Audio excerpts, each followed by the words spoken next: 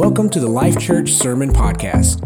We're a church based in North Dallas with a desire to help people love God, love people, and make a difference. We hope you enjoy today's sermon. Wrapping up what seems to be a marathon series, but really there were a couple weeks that we didn't get to deal with this because of First Wednesday, and then there was a time where I was out of town. But this is the fifth week of this series, but we're wrapping it up tonight. And just before I get into what I want to talk about tonight, I do want to bring us up to speed with the ground that we've covered. Don't worry, I'm not going to try to reteach all four of those lessons. I will be mindful of the time, but if you need to go back and catch one, they're archived on YouTube and on our Facebook page. But in week number 1 of this series, I focused on James 1:19, a passage from the book of James, and it says there that we should be slow to speak, that we should be quick to listen, and slow to get angry. And really the reasons a lot of times that we get angry is because we're offended. We get angry because we feel like we've been done wrong. We get angry because we feel hurt. But the Bible says be slow about that. And be slow to speak, quick to listen. And a lot of times we get those right the opposite, don't we? And we're quick to speak and we're slow to listen.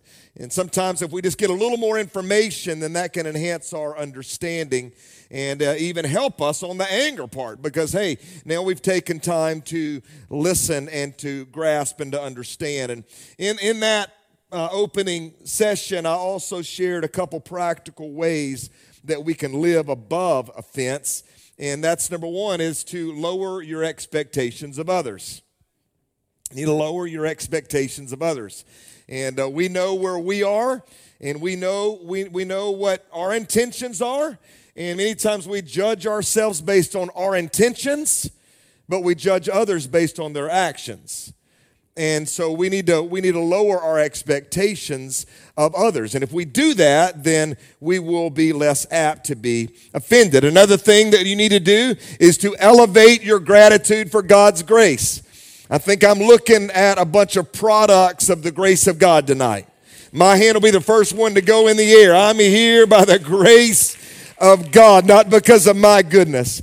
So when I elevate the grace of God, I have an understanding that, hey, I'm not all that. I have deficiencies. I have needs. And I have problems. It's like the saying that I repeat from Tim Norris from back in Atlanta. You know, people are funny, and I'm one of them. I'm a people too. We all have idiosyncrasies and issues, and so we need to lower our expectations of others, and we need to elevate our gratitude for God's grace. In week number 2, I talked about how offense is a choice. You don't have to be offended, especially as a child of God. You don't have to be offended. You don't have to live offended. And as Christians, we should choose to not be offended. That book, Unoffendable, that I recommended there in week number 1, it really talks about this, that really it's a matter of the mind. It's a matter of decision. It's a matter of choosing that, hey, you know what? This person did this to me, but I'm not going to get offended by it. I walked right past them and they didn't even smile. They didn't shake my hand. They didn't even say hello, but I'm going to give them the benefit of the doubt, and I'm not going to get offended. So as Christians, we should forfeit our right to be offended. But the problem is many times we want to hold on to our rights because that's power. Right? That's our leverage, is when we hold on to the right to be upset at someone and to make sure they know we're upset at them. Right? But as Christians, we should choose not to be. We should forfeit our right. Because listen, the tool of offense is so effective that the enemy will use it. And we talked about how he will use it in that second week. He will use it to distract. He'll use it to divide. And he will use it to discredit our witness. If we are offended at each other, if we're upset at each other, he will use it to undermine the effectiveness of the church. And that's why the Word of God instructs us, don't let the sun go down on your wrath. Deal with things in the moment. Deal with things as they happen. Don't let them fester. Don't let it, don't push it off and thinking that time's just going to take care of it. No, address it, deal with it, don't let the sun go down. Then in week 3, I focused on being offended at the sins of others. And I dealt with the issue of spiritual pride, and we studied the parable of the Pharisee and the tax collector in that particular message. And thankfully, in that account, Jesus showed us how to love sinners by his example, because even though he was sinless, the sinful were still drawn to him. You know what? We might sin less than others, but we're still not sinless. So who are we to look down our nose at sinners? Who are we to be surprised when sinners act like sinners? Sinners gonna sin. So we don't need to be offended at that. We need to take care of ourselves. Don't worry about the speck in somebody else's eye. We need to worry about the mote sometimes that can be in our own eye. So Jesus showed us this. And in that message, I talked about the fact that truth matters. And we're going to elevate truth. We're going to cling to truth. But not only does truth matter, but humility matters as well. It's the way that you present the truth that matters. It's the way that you present what is right that matters. Then finally, last week, we examined the damage that bitterness can cause in our lives. Bitterness is really the outgrowth of offense. It is the fruit that is born by offense. And I talked about how bitterness is a hidden destroyer. We talked about those live oak trees. You might remember us talking about that. But if you want to kill the root of bitterness in your life, I shared 3 points last week. You need to expose it. You need to cancel the debt of that person, and then you need to speak blessings over your offender. This is biblical, church. If you want to overcome offense, you got to expose it, you got to cancel that person's debt, and pray or speak blessings over your offender. Paul said in Ephesians, put bitterness away from you, and then he said this, then be kind, and be tenderhearted, and forgive one another. Those are all antidotes to bitterness. Those are all the keys to overcoming bitterness. You got to be kind to one another, tenderhearted, forgiving one another. So that's our recap. We're going to get into what we have here for tonight. Luke 17:1. This is where I want to begin tonight. These are the words of Jesus. And here's what it says. Then Jesus said to the disciples, and here, what are these next 3 words here? He says, it is impossible. Somebody say impossible. It's what Jesus said. He said, it is impossible that no offenses should come. It's impossible. It's not going to happen. But what if I get into the church? Then offenses won't come, right? No. Well, what if I get around people who have been filled with the Holy Ghost? Then offenses won't come, right? Well, what if I get around people, who are striving to be in leadership? Then offenses won't come. He says, no, it's impossible that no offenses should come, but woe to him through whom they do come. We'll deal with that a little bit more later on, but I just want us to know, and it's kind of set the tone for tonight, that based on what Jesus said in Luke 17:1, you cannot live in this world without being offended. This is why I've taken 5 weeks on this subject, is because you are going to deal with this. You've either dealt with it in the past or dealing with it right now, or you're going to deal with it in the future. Offenses will come. It's impossible for it not to. You can't be a part of a church without being. I'm not even talking about out there. I'm talking about in here. It's going to happen. Maybe even repeatedly. Nod your head if you don't feel like saying amen. It is impossible to not have things offend you. And because of that, one of the greatest hindrances to the work of God through the local church is offense. Offense is one of the greatest obstacles that we have to overcome. We're trying to be on mission. We're trying to make a difference. We're trying to bring life to North Dallas, but offense gets in the way. When we're not right with one another, how can we go out and make a difference in somebody else's life? So the enemy knows if he can just keep us offended, if he can just keep us getting sideways with one another, if he can just keep us agitated, if he can just keep us angry, then guess what? He wins and we lose. Listen, the thing that trips you up, it may only be an inch high, but if you stumble over that thing, then it is effective in blocking God's work in your life. It doesn't have to be a big thing. But if it's causing you to stumble, if it's causing you to have aught against your brother or a sister, then it is stopping the fulfillment of what God has for you. I'm going to share something here. It's a quote by a guy by the name of Bob Mumford. It's kind of long. It's going to take up 2 screens here. But rather than just summarizing it, I thought I wanted to read it. And you can follow along on the screen if you want to. Here's what Mumford said. He said, "Today, multitudes of Christians are not serving God. They're Christians, but they're not serving, okay?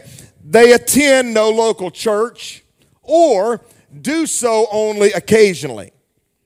Christians, they will not make a commitment to any church. Christians, they come, but they don't serve. They receive spiritual food, but they don't give money. They call when they're in trouble, but they never serve others. These are the offended ones. Somewhere down the line, they have been scandalized. The trap was baited and they picked up the offense. The door slammed shut and they've been trapped ever since. They carry their offense everywhere they go. It's their excuse for not going on with God. They quickly tell you, we've been so hurt in church. They can tell you the details of how they were offended by a pastor, a sermon, a brother, a sister, or a church leader. How they didn't like the vision, the direction, some prophecy. But the bottom line is always the same. They are offended, and they have no part of serving kingdom purposes. Failing to realize that offenses must come, which is what Jesus said, they seek a place where there are no offenses. They long to find a place of rest where no word will upset them and where all the people are pleasant and polite. But we know that place doesn't exist. But Jesus himself says it's impossible. That place doesn't exist. So church, since offenses are deadly, and since it's impossible for offenses not to come, the issue is not whether or not we're going to be offended. The real issue is, how are we going to respond when we are? How are we going to react when somebody does something that we don't like, when someone says something that we take a certain way? What are we going to do when someone hurts our feelings? How are we going to respond? Offenses are coming your way. Get ready for it. How are you going to respond? So based on that, the quality of our Christian life is based on how we handle 2 main kinds of offense. Number 1 is offense against God. You know how you need to handle offense against God? Repent. Because he's right. It may take you a little while to figure it out. It's okay. God will give you some time to come around to that conclusion. You're going to get offended at God, but the way to deal with it is say, okay, God, I cry uncle. You win. You're right. Your ways are higher. Your thoughts are better. So we repent. And the other kind of offense is offense against others.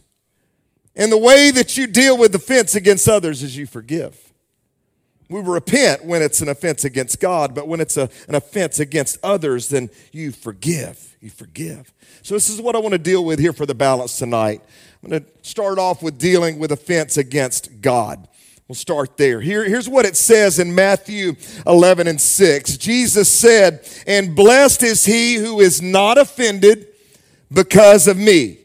Okay, same passage, Matthew 11:6, but in the ESV. Here's what it says there. "And blessed is the one who is not offended by me."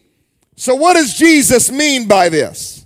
Well, most of us know a thing or two about being offended by people, about being offended by others, but fewer of us think about the very real possibility about being offended at Jesus. As a matter of fact, many of you may be offended simply because I suggested that you could be offended at Jesus. Oh, no, not me, Pastor. I might have problems with people, but not Jesus. Jesus is my homeboy, and people may bother me. People may rub me the wrong way, but if Jesus was here walking amongst us, we'd be besties. Everything that he wanted to do would be fine by me. But you know what? We might be like the Apostle Peter and be in denial. There's no way I'll be offended at you, Jesus. But you know what? Mere hours before Jesus went to the cross, this is what Jesus told his disciples in Mark 14:27. He said, all of you will be made to stumble because of me this night. Same verse. The King James Version says it like this: all of you will be offended because of me tonight. Here's Peter's response in verse 29. Although everybody else might get offended at you, Jesus, not I. Not me. I'm your boy. I got your back. You and I, we're besties. I might get offended at other people, but not at you. To this response, Jesus said back to Peter, before the cock crows 2 times, you're going to deny me thrice. And that's exactly what Simon Peter did. And again, Jesus said, blessed is he who is not offended in me.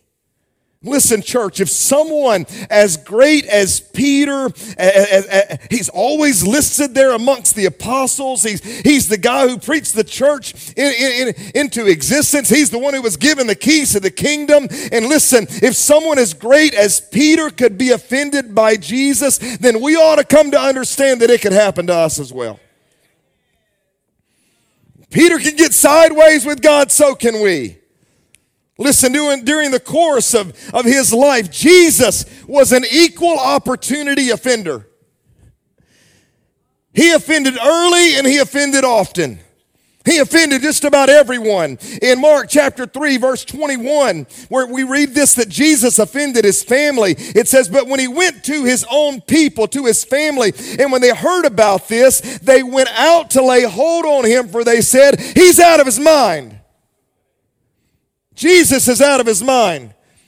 He offended them with his actions. In Mark chapter 6, verse number 2 and 3, we see that Jesus offended his neighbors, those in his hometown. It says, and when the Sabbath had come, he began to teach in the synagogue, and many hearing him were astonished, saying, where did this man get these things? And what wisdom is this which was given to him, that such mighty works are performed by his hands? Verse 3, is this not just the carpenter? Isn't this just Mary's boy? Isn't this just James and Joseph and Judas and Simon's brother? And are not his sisters here with us? So they were offended at him. He also offended Mary and Martha. We find that in John 11 and 21, where they say, Lord, if you'd have just been here, if your timing was just a little bit better. Our brother died. It's too late now. I needed you then, not right now. If you would have just been here, you can hear the offense in their voice. You can hear the hurt in their voice. If you would have just come sooner, if you would have just come when I called on you. He offended the rich young ruler in Mark 10 and 22. It says, but he was sad. The rich young ruler was sad. The NLT says that his face fell. He didn't like what he heard from Jesus. He was disappointed. He was offended, and he went away sorrowful, for he had great possessions. There's another time where Jesus offended somebody, and once again it's with Peter, Simon Peter, and he looked at Peter and he called him Satan. That's pretty offensive, isn't it? Anybody here, would you appreciate being called Satan? No, that's kind of offensive. He offended the multitudes in John chapter 6. He offended the Pharisees over and over and over again. Here's another account in John 6:61 as Jesus is preaching truth. The crowd's getting smaller, right? He'd gathered the multitudes, but the crowd begins to shrink. People begin to leave. And here's what it says there in verse 61. When Jesus knew in himself that his disciples, what were they doing? They were complaining because the crowds were dwindling. They liked it when Jesus, was in demand. They liked it when Jesus was gathering the thousands, but they weren't so happy and hyped about the hundreds. He knew that the disciples were complaining about this, and he said to the disciples, "Does this offend you? Are you offended about this?"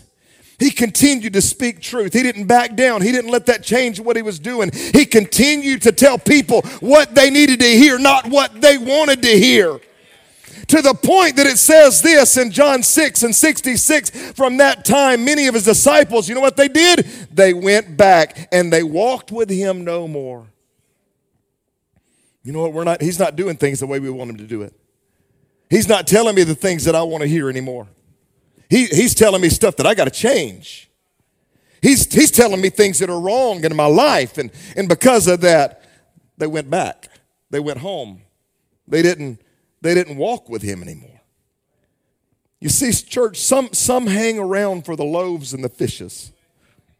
As long as Jesus is doing the miraculous, as long as the wonders are, as long as there's signs, as long as it's exciting, some hang around for the loaves and the fishes. They want the blessings and they want the benefits, but the truth offends them. And when the truth starts coming down, then they turn away and they turn back. It's offensive. But I want you to know tonight that there is a pattern here and there is a lesson for the church today about the ministry of Jesus, and that's the fact that Jesus' invitation is to everybody. He loves everybody. He makes himself accessible to all. He has a whosoever will approach. Whoever wants to follow me can follow me. Whoever wants to be my disciple can be my disciple. That is his approach. But hear me tonight. Jesus never is going to pull punches, though. When it comes to the truth, when it comes to the Word of God, he's never going to pull any punches about what it means to follow him and to be a disciple of his. And that can be offensive. That's why many times we want a God in our own making. We don't want to be made in the image of God. We want to make God in our image. God, I like what you say here in your Word, but I don't care for that, so I'm just going to ignore it. I'm just going to take that and pretend it's not there because we want to make God in our image. Truth can be offensive.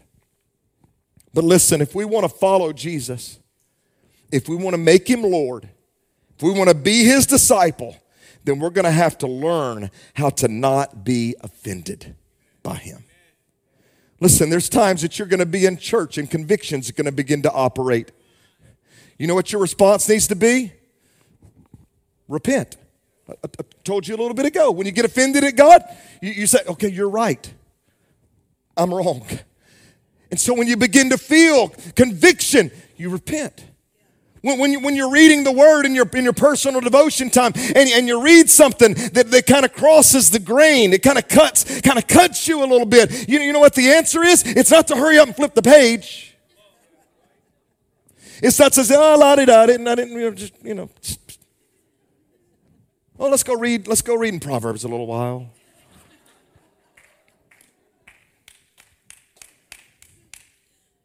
Let's repent. Because he's right. Because his word's right. And his rightness works in our good. We're blessed because we can get off. We can drift. Our equilibrium can get all messed up. We can get disoriented. But he's right. So when we recognize that, when we feel that, when we sense that, when something begins to rub, when there begins to be a little bit of friction, you know what our response is? Okay, God, you're right and I'm wrong, so I'm going to repent. God, forgive me. Forgive me for thinking this way. Forgive me for doing that. Forgive me for living like this. Forgive me for treating them that way. Praise God. We've got to learn to not be offended by God. We're going to have to learn to not be offended by His word, even when we don't like it. Even when His word puts us at odds with our culture. And you know what? His word is really putting us at odds in the day that we're living in. The way that we're supposed to live does not line up with what's happening in the world. My wife had a conversation with someone who's been working with the school system in Frisco last night, and they've been fighting against things that are coming into the school system. They're fighting against these agendas that are being pushed, and it's baffling to me, the things that are being justified. It blows my mind how far we have drifted, church.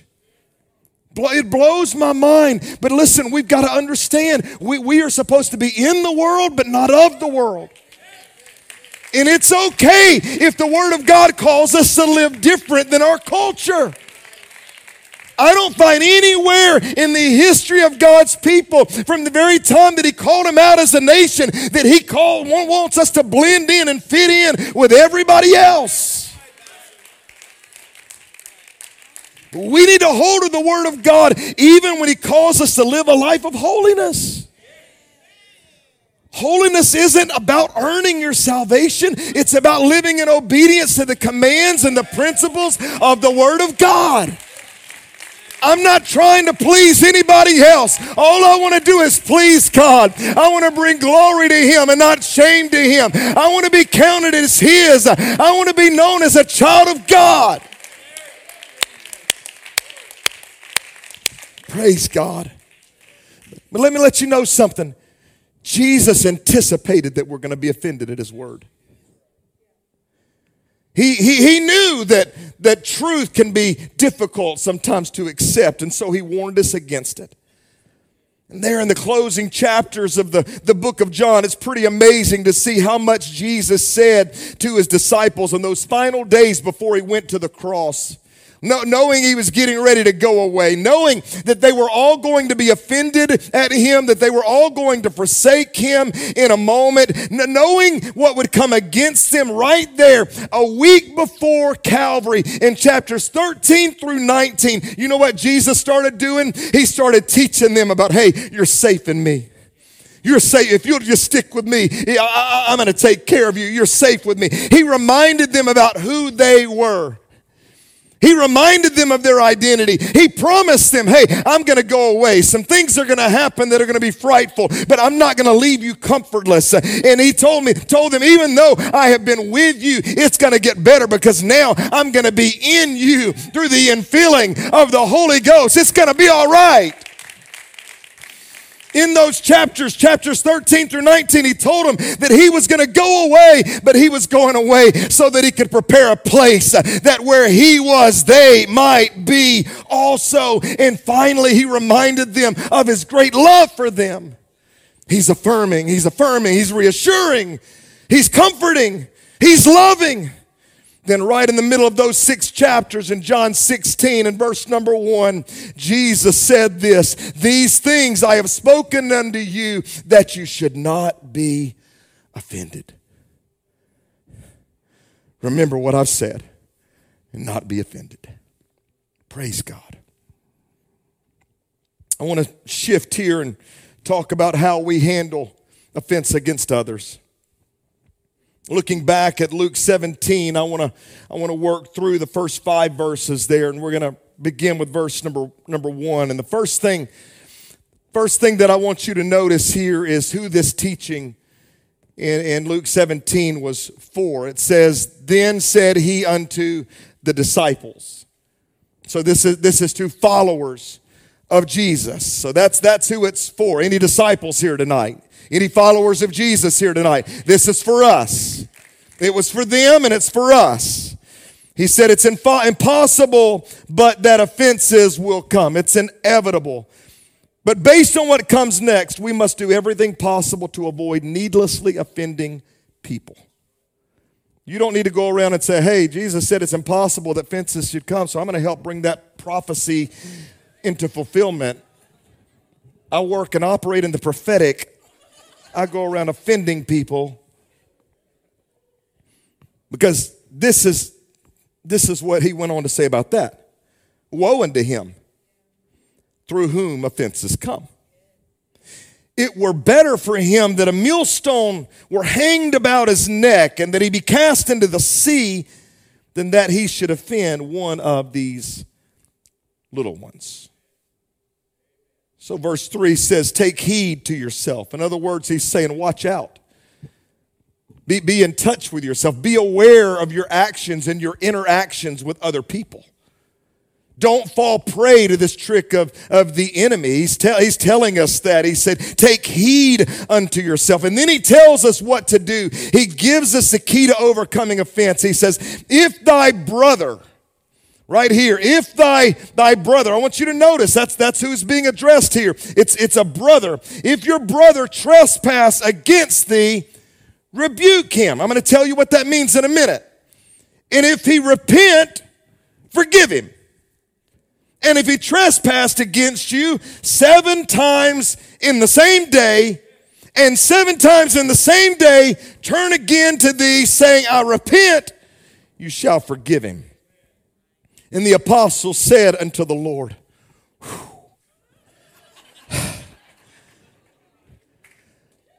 you're going to have to help us with that. I know what I'm teaching about is not easy, but it's right. And it's the key to living in victory. And it's the key to overcoming. And they said, okay, Lord, you're going to have to increase our faith. Again, I want you to notice in this passage the term for the person who is doing the offended is a brother.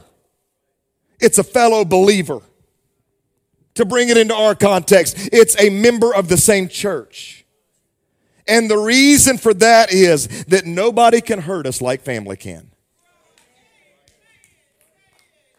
Come on, it's the truth. No one can hurt you like a brother or a sister. And because of that, the most serious offenses, the ones that are the most difficult to deal with and overcome, they always come from family. It always comes from inside the walls, not outside the walls. It always comes from those that we love the most, those that we care about the most. Those are the ones who can hurt us the deepest.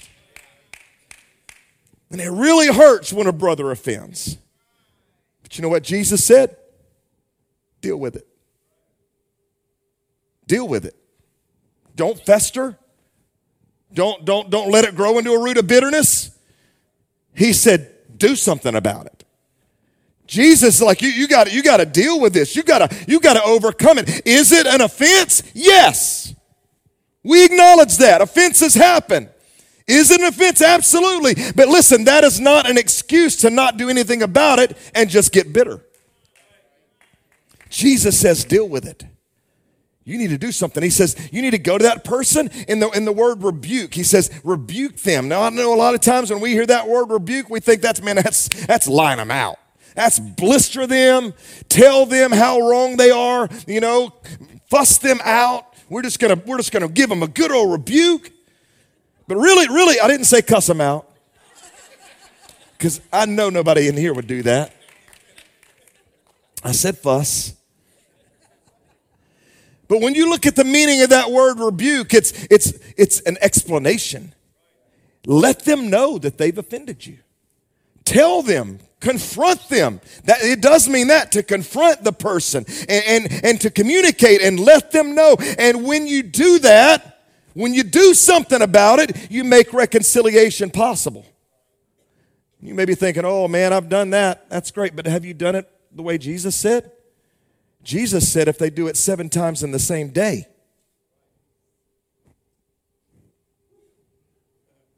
Am I still in the Word? Did we read that just a moment ago? Oh, but I'm doing this. No. Have you done it 7 times in the same day? Right.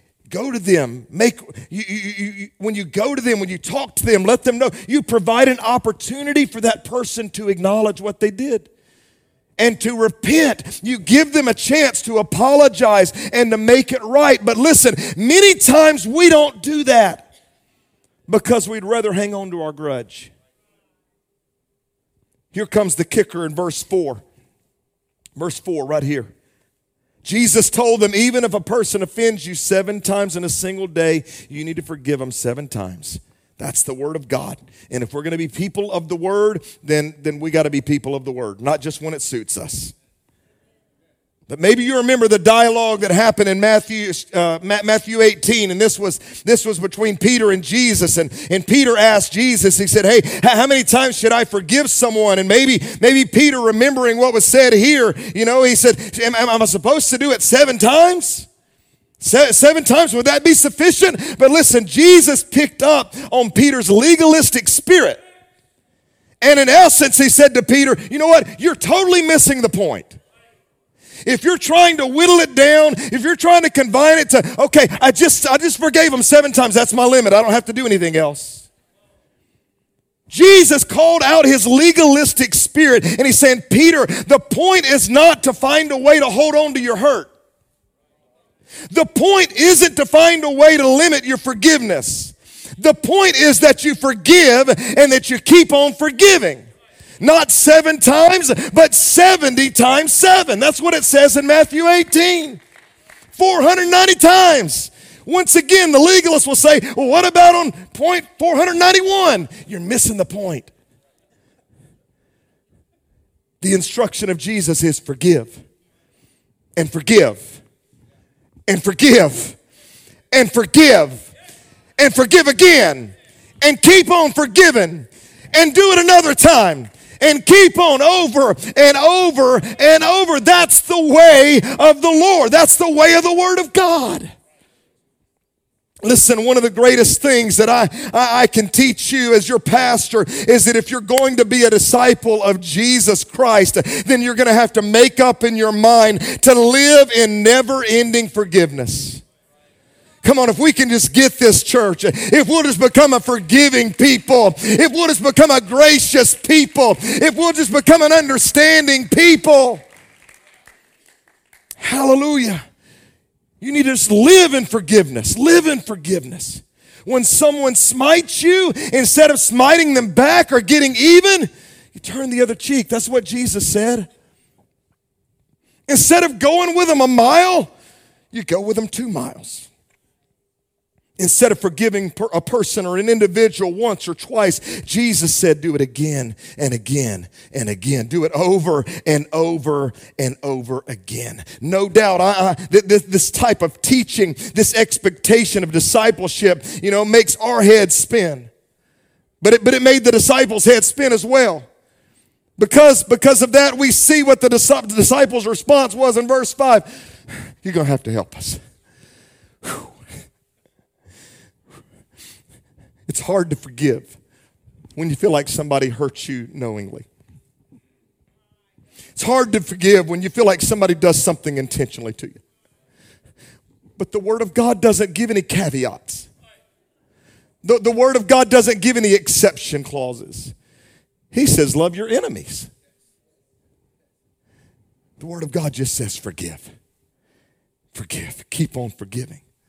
So the disciples, when they heard this from Jesus, they said, you gotta help us. We need you to increase our faith. Lord, if we're going to be able to do this, if we're going to be able to live this out, if we're going to be able to do what you're telling us to do, you're going to have to increase our faith. Listen, church, this is the only time in Scripture that Jesus' disciples ever asked him to increase their faith.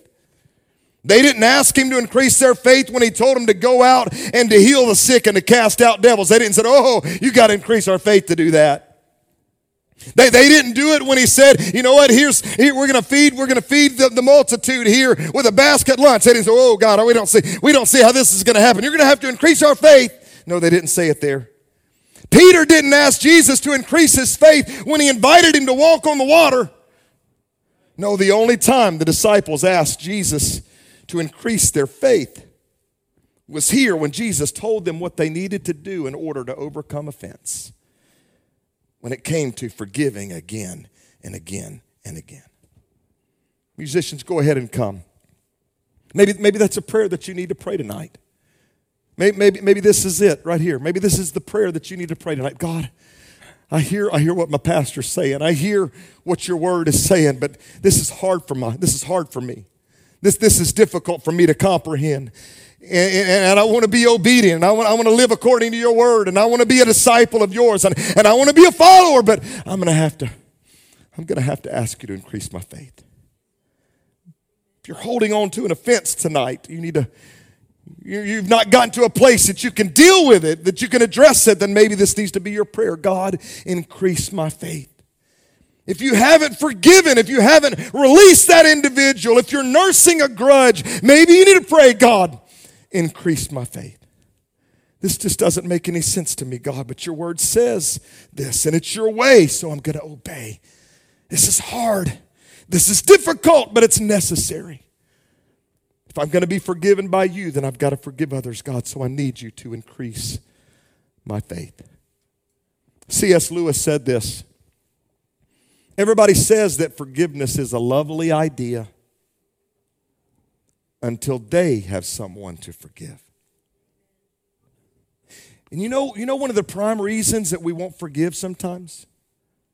It's pride. When you really drill down, when you really trace it down, it's pride. We want to be right. We want it to be our way. We want them to come groveling. We want them to suffer. We want them to be damaged. We want them to pay the price. It's pride. So let's not let pride get in the way tonight. Listen, I think every single one of us tonight say, when it comes to us, we want forgiveness to be vertical, right? We need God to forgive us. We want God to forgive us. We want that vertical forgiveness. But here's the beautiful thing is when forgiveness becomes horizontal.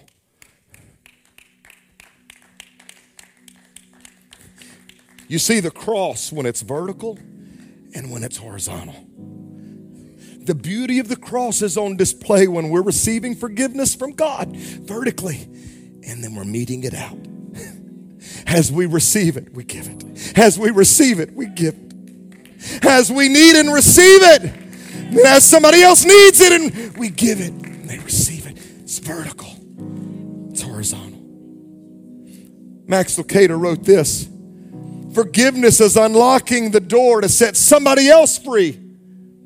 And then realizing you were the one who was the prisoner. I believe God wants to set us free tonight. It's not God's will for us to live in offense. It's not God's will for us to be bound by bitterness.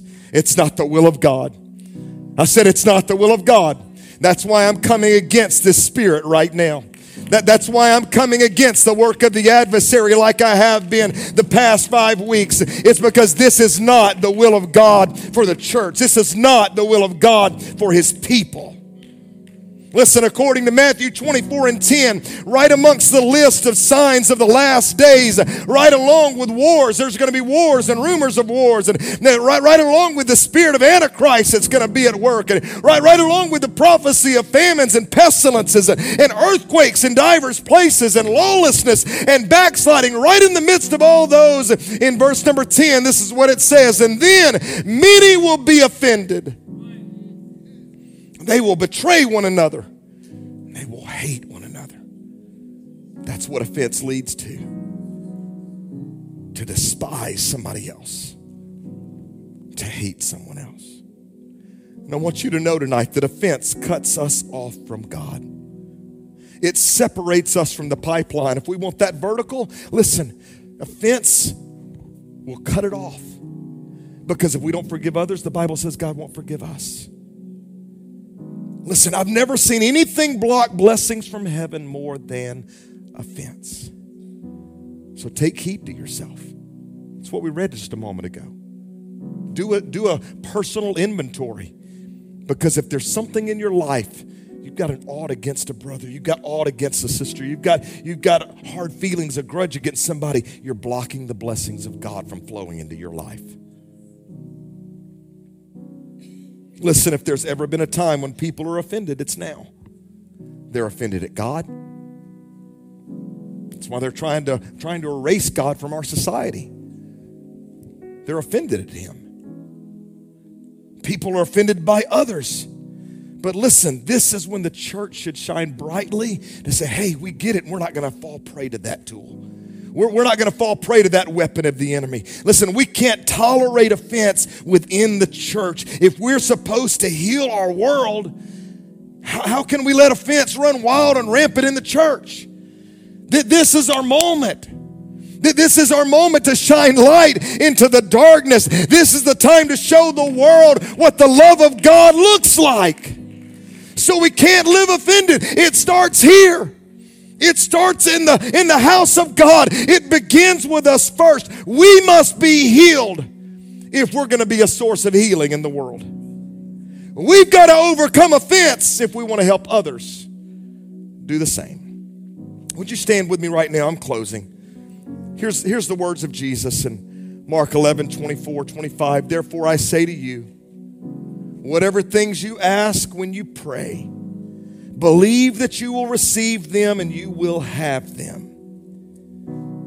There's an addendum here in verse 25. And whenever you stand praying, if you have anything against anyone, if you have a grudge, if you're holding on to an offense, if you have anything against anyone, forgive him, so that your Father in heaven may also forgive your trespasses.